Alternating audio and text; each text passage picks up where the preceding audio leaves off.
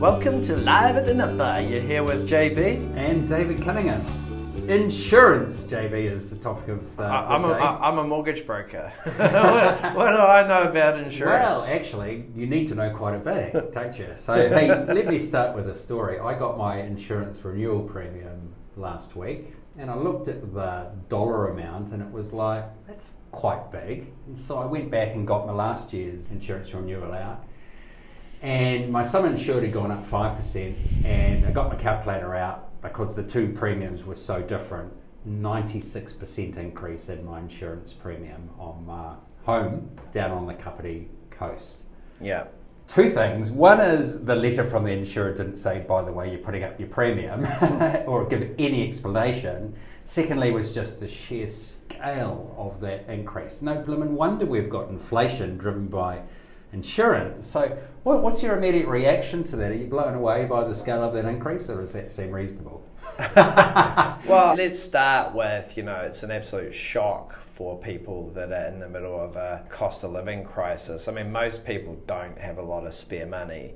So, a shock like that is pretty bloody hard to absorb. And I think it wasn't unique to me, because I asked the insurer and they said it reflects, cost of construction going up, which it has a bit, but not 96%. In the last year, I think it's more like 5%. But the year before, it went up a lot more.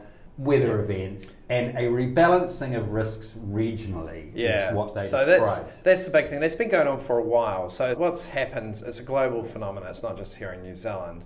But what's been happening for a while is, of course, new entrants into the insurance market. And so they basically come in and they will attack parts of the market where traditional insurance companies are overcharging. Yeah. So they'll price compete and they'll win market share. But the problem is, as those entrants win market share in markets where the risk is mispriced, and that traditional insurers are cross-subsidising, right. What it does is it makes it more difficult for the traditional insurers, because it's kind of, what do you call it, but they end up with the bad business.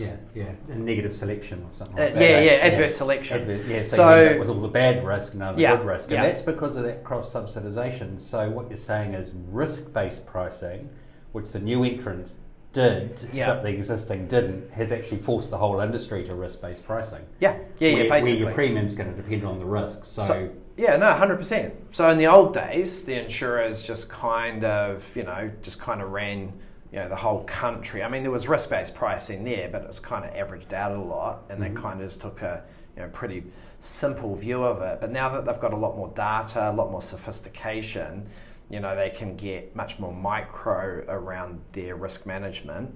And then, as I said, new entrants coming in, competing for high-quality bits of business, has just forced this real move to accurate risk-based pricing. And so areas like Wellington in particular have seen massive premium increases, right? I mean, I remember 20 years ago, I used to always marvel at how low house insurance was in Wellington. When I looked a year or two ago, it was like 3 times the price of the same property in Auckland. Now, for me, it looks like it's probably 6 times the price of a property in Auckland. So that reflects the risk from what?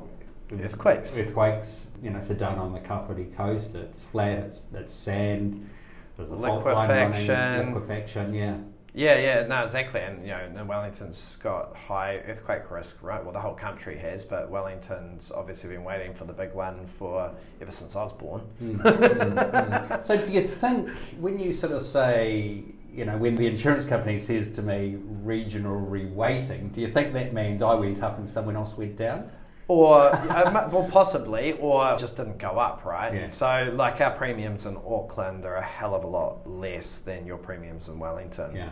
I mean, funnily enough, not so much earthquake risk up here. Maybe the odd bit of volcano risk. There's so many volcanoes scattered around the city. But let's face it, the risk of a volcano is pretty bloody low. But yeah, look, risk-based pricing, and it's not just an issue in New Zealand. So I'd actually been reading some stuff on this a while ago, and I know it's a really big problem in the US, especially around places like Miami and down in Florida and stuff, low-lying areas susceptible to hurricanes. So, apparently over there now it's damn near impossible to get insurance in a lot of those low-lying areas. And in the US have been exploring, what sort of models they can put in, a bit like EQC, where the government, or there's some pooling of some of that underlying risk because it's become so difficult for people to get insurance.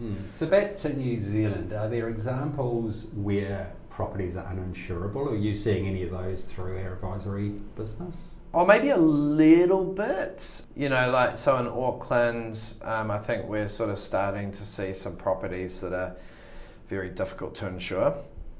Look, what I would sort of say is that you can generally get insurance for anything, but they just have exclusions. And so if you own a property outright with no lending on it, who cares, right? You can actually own a house and have no insurance. It's not a problem.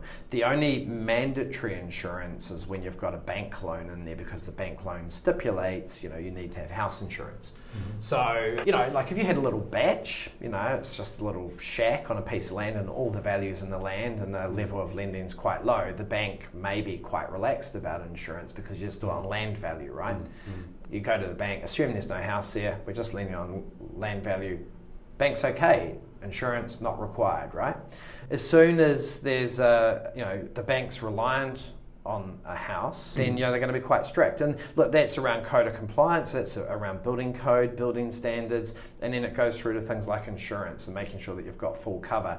So the key thing is, what we've seen a bit more of lately is insurers putting exclusions on policies, and that's where you need to run the lender through the exclusions and make sure that they're happy with it. So what's an example of an exclusion you've seen? Flooding, right. I had a house the other day that was close to a creek in Auckland. The house itself wasn't in the flood zone, but the property was. But the insurer had put a $5,000 exclusion on flood damage.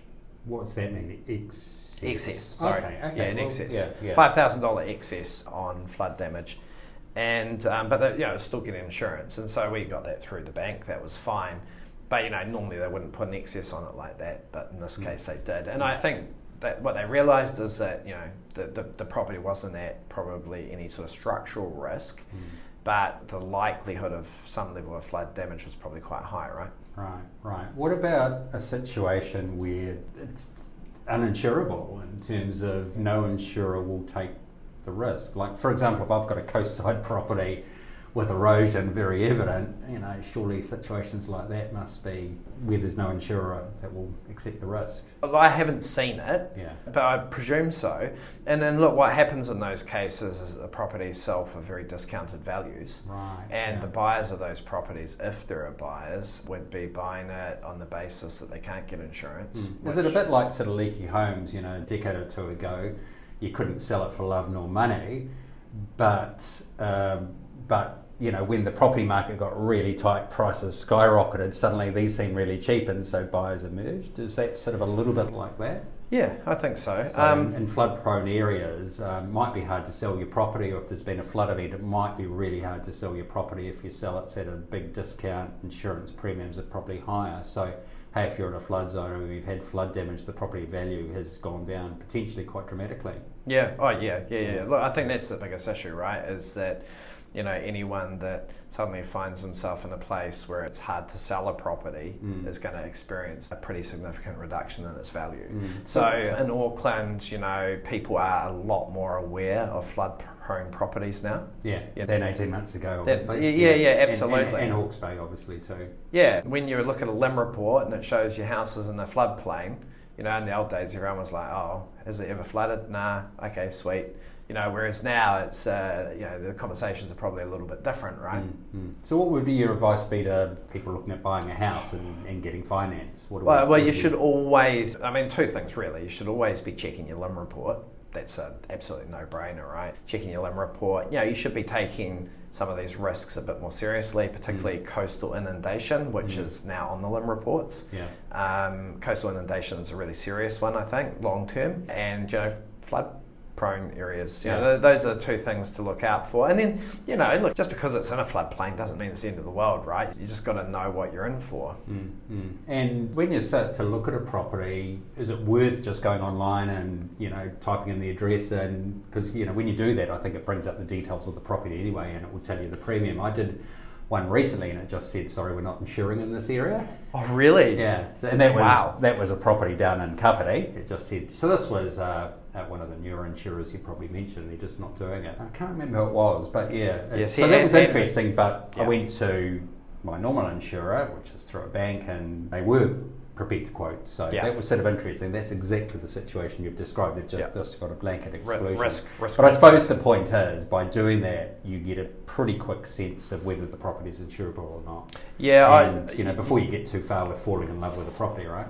Yeah, always get an insurance quote before you get going, because look, the insurers are really sophisticated these days. They dial right into specific property risk. So, simply getting a quote, putting the address in. I prefer to talk to someone over the phone rather than just do it online. They don't just quote. They give you a binding quote where they'll actually insure it, and I think that's really important that you know what you're up for. Yeah. Hey, thinking about the impact of those big increases in insurance on inflation and interest rates. It's sort of a pretty interesting topic. So sort of almost segueing into what insurance costs and increasing premiums and risk-based pricing and weather events mean for inflation and therefore interest rates. So stand back, the Reserve Bank is going on and on about, and this is a global thing, about tradables inflation and non-tradables inflation. And historically in New Zealand, tradables inflation has averaged about 0 and non-tradables about 3%. So that's how the Reserve Bank's hit the average of 2%. And at the moment, you've still got this non-tradables inflation running higher. And if you dig down into the numbers, there are 3 things driving non-tradables inflation: rent, insurance, and rates. So let's sort of delve into that. So firstly, rents. That's a supply and demand thing, right? Lots of migrants, so rents are rising. Well, I mean, you'd say it's supply and demand, because if there was excess supply, then you'd have downward pressure on rents, irrespective of what's going on with input costs, right? But the reality is it's got far more expensive for landlords. If you think about rates, insurance, healthy home standards, removal of interest deductibility, which is obviously coming back, but just, our last government's, kind of anti-property stance flowing through into higher rents. That was always going to happen. We talked about that for years, right? Sort of saying, hey, you kind of smash property investors with a sledgehammer, you're going to end up with a problem on the other side. Then here's the dumb thing, right? It's like you smash property investors and then you open the floodgates on immigration. It's like, duh. Yeah. Okay. So let's move on to insurance and rates then. So rates. You're hearing numbers around 10%, 13%, 8%. So here's the thing, right?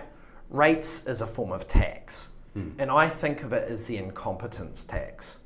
Like, it's a tax on incompetence. I get so frustrated in this country how good we are at wasting money, and councils are probably the perfect example of it. And so our rates are going up because of these big kind of bureaucratic monsters that are absolutely useless at spending and investing money, right? And our rates are going up, which is frustrating, but we'll come back to the Reserve Bank in a second. But so that's my view on rates, right? That rates is an incompetence tax.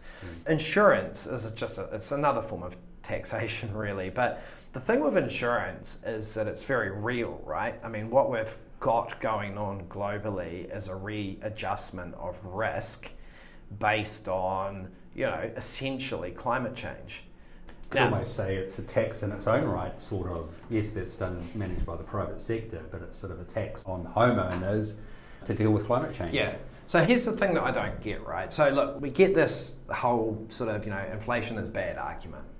But sometimes things happen and you look through it to go, that's a structural change, it's a one-off structural change, we'll look through it, look at underlying, and that's what we'll make our decisions on. Because if you don't do that, then effectively you end up needlessly killing the patient when, I suppose you could argue it's like when GST increases, which it did 10 years ago or so on, inflation goes high.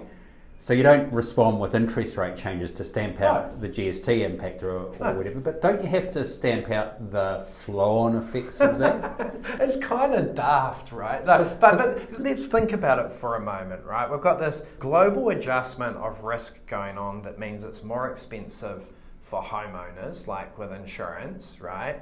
And then we go, oh my God, you've got this increase in cost of insurance that you've got to absorb into your daily lives. We're worried that that's going to flow through to inflation. So at the same time, we're going to beat the shit out of you with interest rates just to make sure that you die. It's like, what the hell? It doesn't make any sense at all. This is not wage inflation spiral. The economy's basically buggered. You've got structural inflation coming through on things that are uncontrollable, right? And we're like, oh, look, actually the patient's, kind of in the death throes. Let's just bayonet them, chuck up interest rates just in case they ask for a wage increase. But to be fair to the Reserve Bank, isn't it the flow-through effect that when people hear inflation's 3%, they ask for a 3% or 4% pay rise, and therefore everything goes up? And so unless you get expectations back down, yes, I hear it's structural, but it's the flow and impact of that. And as you say, to stab the patient when they're already down and out sort of thing might be what's happening, but it's almost like to make up for high rent insurance and rate increases, you've got to have almost negative inflation in some other areas. Yeah, and, doesn't that deliver the right outcome if you get back to 2% instead? Yeah. No. Are we saying inflation should be structurally higher permanently because of climate change and earthquake risk and risk-based pricing? Well, I think you get some pretty significant one-off changes like you've experienced with your insurance, right? But I don't think that they keep increasing. They could a bit. But look, council rates is something completely separate, and what we actually need to do there is actually figure out how to run this country. There's some productivity improvements, hopefully with AI, that will allow us to run the country more efficiently. That means that we won't continue to see this kind of incompetence tax creeping through on regular ratepayers. See, what's really interesting, if you look through retail sales and GDP, retail sales are going sideways with a much bigger population. So per capita, retail sales per capita GDP is plunging. Yeah. And every graph you see with GDP has a steady upward line with sort of short periods of volatility. But we've got this flat line that's been going on for 12, 18 months. So can regular businesses put their prices up? Well, their sales will plummet even more and they'll go So they can't, can they, right? Because the economy is weak, businesses can't put their prices up. So what happens when their staff ask for a pay rise? No. They basically say, sorry, no can do. Or they basically reduce their staffing levels because they want to pay their people more, but to do that they've got to get rid of a few. So they look for productivity improvements and stuff, and I can guarantee that that's certainly going on across businesses in New Zealand at the moment. Yeah, I guess one reason we've seen GDP or productivity decline over the last 2 years is just businesses have held on to their workers because of the fear of having to re-employ them later and how hard they've found that in the past. So by definition, if less is being produced and you're holding on to your workers, productivity goes down. So, sometimes in New Zealand we bemoan the weak productivity sort of stuff, but actually it's been driven by putting the country into recession, as Adrian Orr promised to do in November year before last. And did. Yeah, and did. So, I suppose leading into interest rates then with that, the structural impact of non-tradables inflation, weak GDP and so on, surely interest rates have peaked. Well, you'd like to think so. Other than Sharon over at ANZ, I'm not seeing anyone talking up interest rates. Even it's a global thing, right? Like looking through all over the world, you've got interest rates forecast to be cut between June and September everywhere in the world, apart from the current market pricing in New Zealand's November. Inflation will probably be 2% by then, I reckon. Yeah, well, the thing is, we had shit GDP in September, and it took them forever to report it. We know that the December quarter is going to be weak because retail sales were not good. My pulse, sort of out in the trenches, tells me that even the first quarter this year is not going to be great. So we've just had really weak real estate sales in January come through as well. Is that what you've seen? Yeah, it's been pretty quiet. So to call for an interest rate hike when that's happening is... The only piece of data that's come out that, was out of line with a weakening economy was the unemployment data or the employment data, right? But as we know, that's a lagging indicator because... businesses are going to always be slow to cut people out of their business. It doesn't mean that businesses aren't struggling, and it doesn't mean that you're in a pretty nasty kind of recessionary environment, but that's a lagging indicator. It's going to take longer to come through. So I guess the point is, whatever happens with interest rates, unlikely interest rates would go up, but they're coming down once inflation's sort of snuffed out, or in theory it should be well before inflation's snuffed out, obviously, because leading and lagging and all that sort of stuff, and especially with fixed rates prevalent in New Zealand, it takes probably 2 or 3 years for the transmission mechanism. So, bring it all together, what does this mean in terms of our advice to borrowers? Firstly, starting with insurance. So what you should do before you buy? Well, insurance is a really big cost these days, right? So the first thing is, don't underestimate the cost of insurance when you're assessing your ability to borrow, right? So get a quote before you commit. Get a quote, especially in areas where those insurance premiums can be a lot higher. But also factor it into your budgets. So that's probably number one. Always get a quote. Number two is, look, this is probably a longer term thing, but I think it is one of those things where, historically you probably didn't think about it at all, but I think going forward, being a bit more mindful about global warming is important. And to share another story, obviously you were looking at a house down your way a while ago and you threw it at me, and I threw it straight back and said no for these reasons, right? Yeah, it was a property that had flood damage and was near the water. Well, there were two issues with it. It was below the road, so the concern was that in heavy rain you'd get rain coming down the road into the property, right? Yeah, which had happened a couple of years before. Yeah, and the second thing was coastal inundation, which was too close to sea level. And so the Funnily enough, that house is still on the market. Yeah. And beautiful house. Shit location. And it was on a concrete pad, so there's no ability to lift it easily. But again, think about it with coastal properties and stuff, because one of the things is that you might be able to insure it today. It might have a market today, but in 15 years' time, you might find that you've got a property that is uninsurable and not sellable. And so, if you're investing a serious amount of your wealth into a property, you've got to start thinking about these things. This is where this term managed retreat comes from. So over a long period of time, we retreat from being close to the foreshore, we retreat from flood-prone zones, but it's a really long, slow process that's probably 100 years by the time, because you've got dwellings there today, you've got people living there today, right? Yeah, we'll see in more intelligent countries, there's a lot more going into this now, right? Like I know in Singapore there's a huge amount of work, because that's obviously a very low-lying country.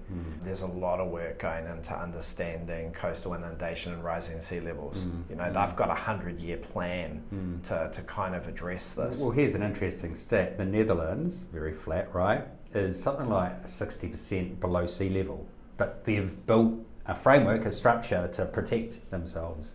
Yeah. Fascinating, eh? So you can do it. It just costs a lot of money, obviously. People I know, have been more careful recently. Like I had a mate of mine who had a coastal property and he sold it. Nice property, quite an expensive property. He sold it and he's like, too close to sea level. He's like, it's not a problem at the moment, someone will buy it off me. But he's like, 15 years time, I don't want my forever home being in a coastal flood zone. So he just didn't want to take the risk. It's interesting, the attraction of living beachfront is still quite strong though. So my observation is when the property market's strong, those riskier sort of situations sell. In a weak market, they're really hard to move. But in a strong market, they look like bargains. Hey, on beachfront for this price, it's like I don't think you've seen a big shift yet in New Zealand, but I think over the next sort of 10 to 15 years, you're just going to see an increasing awareness and a shift in this sort of stuff. You're starting to see it with insurance premiums, which is probably an early indicator around risk-based pricing for coastal and stuff like that. This isn't going away. This is a long-term, very gradual trend that is going to become more and more obvious, and we'll reach this point where people go, "Oh, I didn't see that coming." And it will be like, no, because it's so slow. It's like, when you boil a frog in water, it doesn't jump out, right? Because it doesn't notice the change in temperature.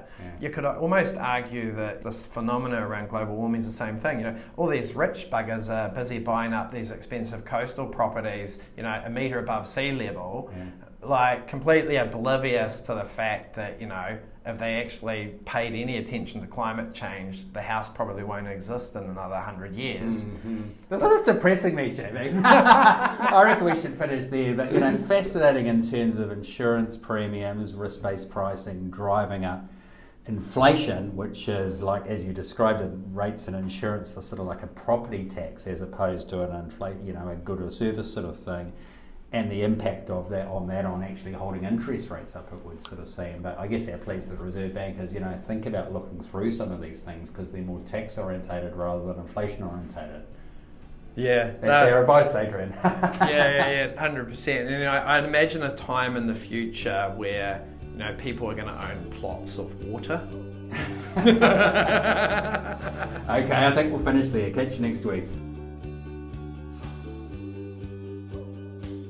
Thanks for listening to today's podcast. If you have any questions or things you'd like us to talk about in the future, get in touch with us at david@squirrel.co.nz or john@squirrel.co.nz.